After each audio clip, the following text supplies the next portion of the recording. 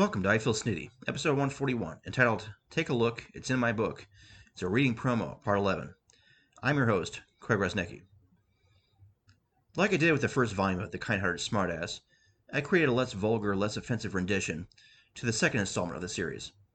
It was the last time I did this because, in all honesty, who gives a bleep?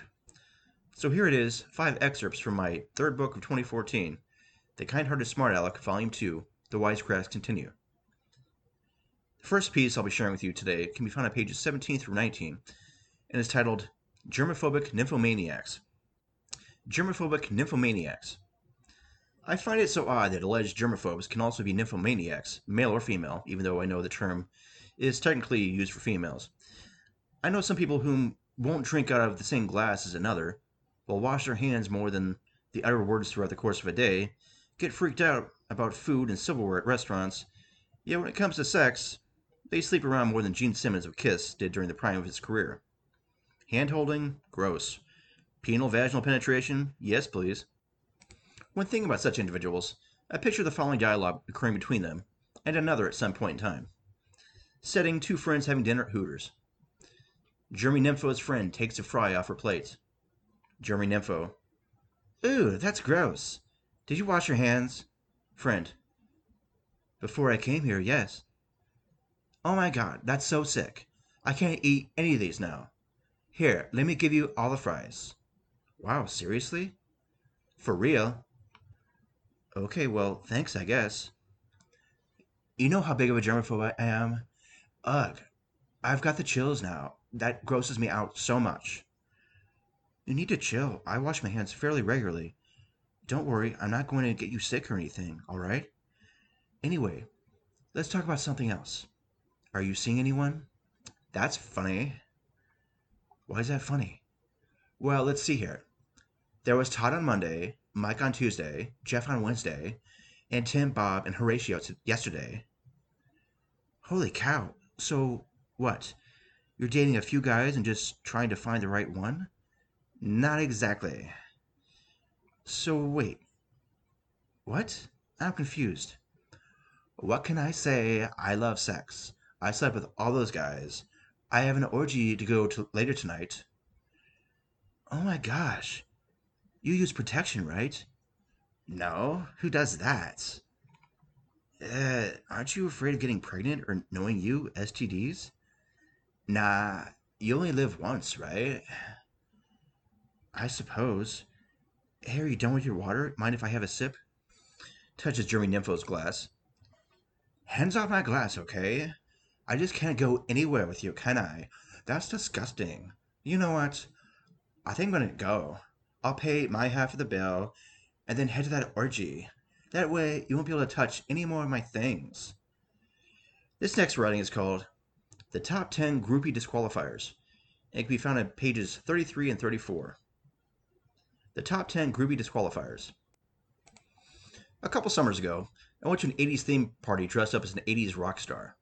On the front of my 80s rocker costume, I simply call it Craig on a Saturday night, because, let's be honest, that's how I always dress on Saturdays, was a sign I created which said, Hey baby, wanna be my groupie?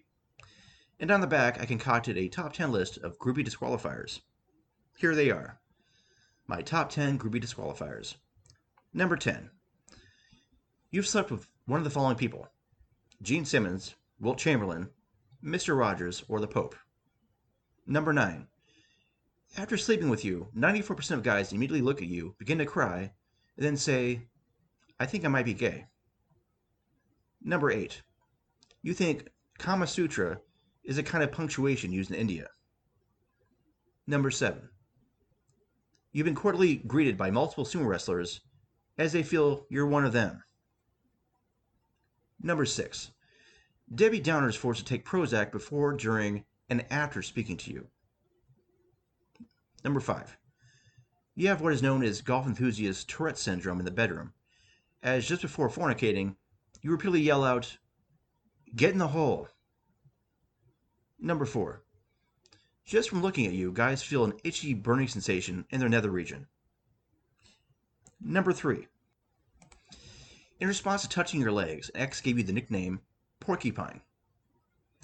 Number 2.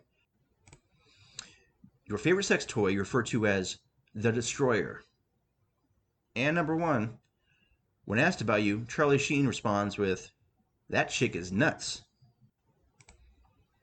The next writing is entitled, "I've Got a Beef with Meatloaf," and it's on pages 47 through 49.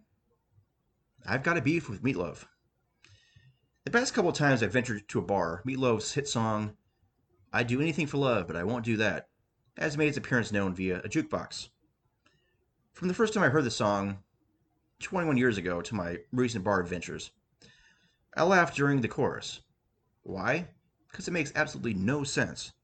Granted, there are many songs with lyrics that don't make a whole lot of sense, unless a person is high on coke, drunk on Everclear, and involved in an orgy at 4 in the morning, following a concert in New York City. However, I think why I laugh so hysterically at the before-mentioned song is the fact that it's the chorus, the portion of the song that gets repeated more than "I Love Jesus" by Rick Santorum at church on Sundays, that doesn't make a bit of sense. Time and time again, Meatloaf sings, "I would do anything for love. I would do anything for love. I would do anything for love. But I won't do that." I don't care what this thing is that he won't do. Whether it's falling asleep on the Autobahn in Germany or going down on Gene Simmons, it is really of no relevance. It's still not going to make any sense. According to the dictionary, anything means anything, whatever, something, no matter what. If one were to look at the thesaurus, the following synonyms would be discovered: all, anything at all, and everything. When Meatloaf says he would do anything for love, then that's it. There could be no buts. If he wanted to maintain that element of there being an exception to the rule of doing anything for love, he could have worded it as follows: "I would do almost anything for love. However, I've got to be honest, I'm not going to do that." No, it may not be as catchy and it may need some condensing in order for it to work musically. However, it makes a hell of a lot more sense than the actual lyrics. The chorus is contradictory. What Meatloaf is essentially saying is, "I would do anything and everything for love, but I won't do anything and everything."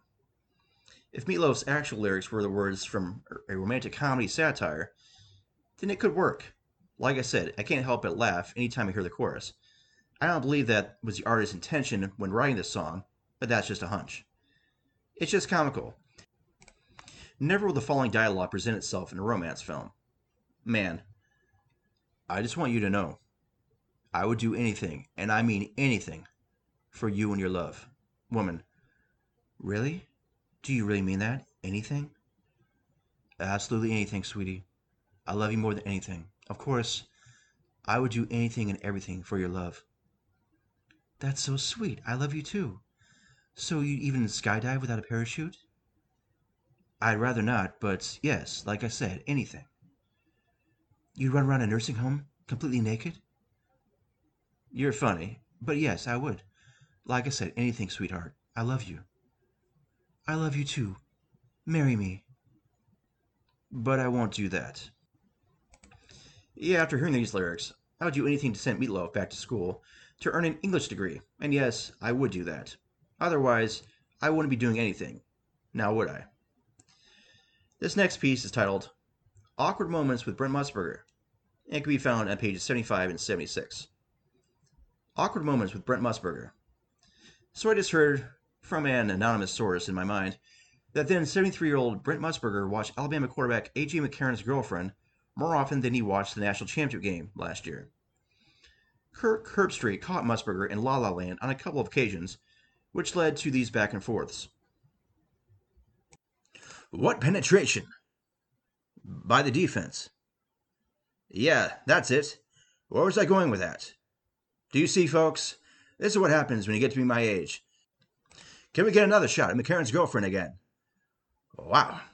If I ever had a wife that looked like that. Whew. Well, I won't go into details, folks. Thanks for that." There was that, and the ball goes deep, very deep. Oh, so deep. It was dropped like 5 seconds ago. Right you are, Herbie, right you are. What are you looking at?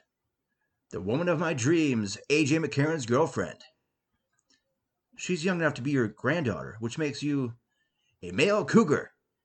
A.J. better watch out. I'm quite the catch. I may be 73, but I look like I'm 72 and act like I'm 15.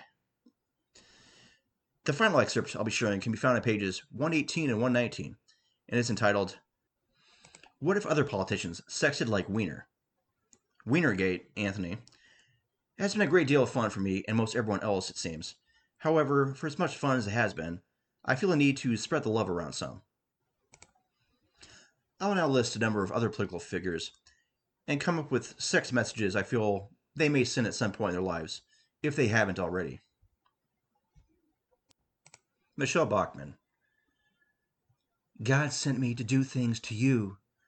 It'll be hotter than a Minnesota winter. Sarah Palin.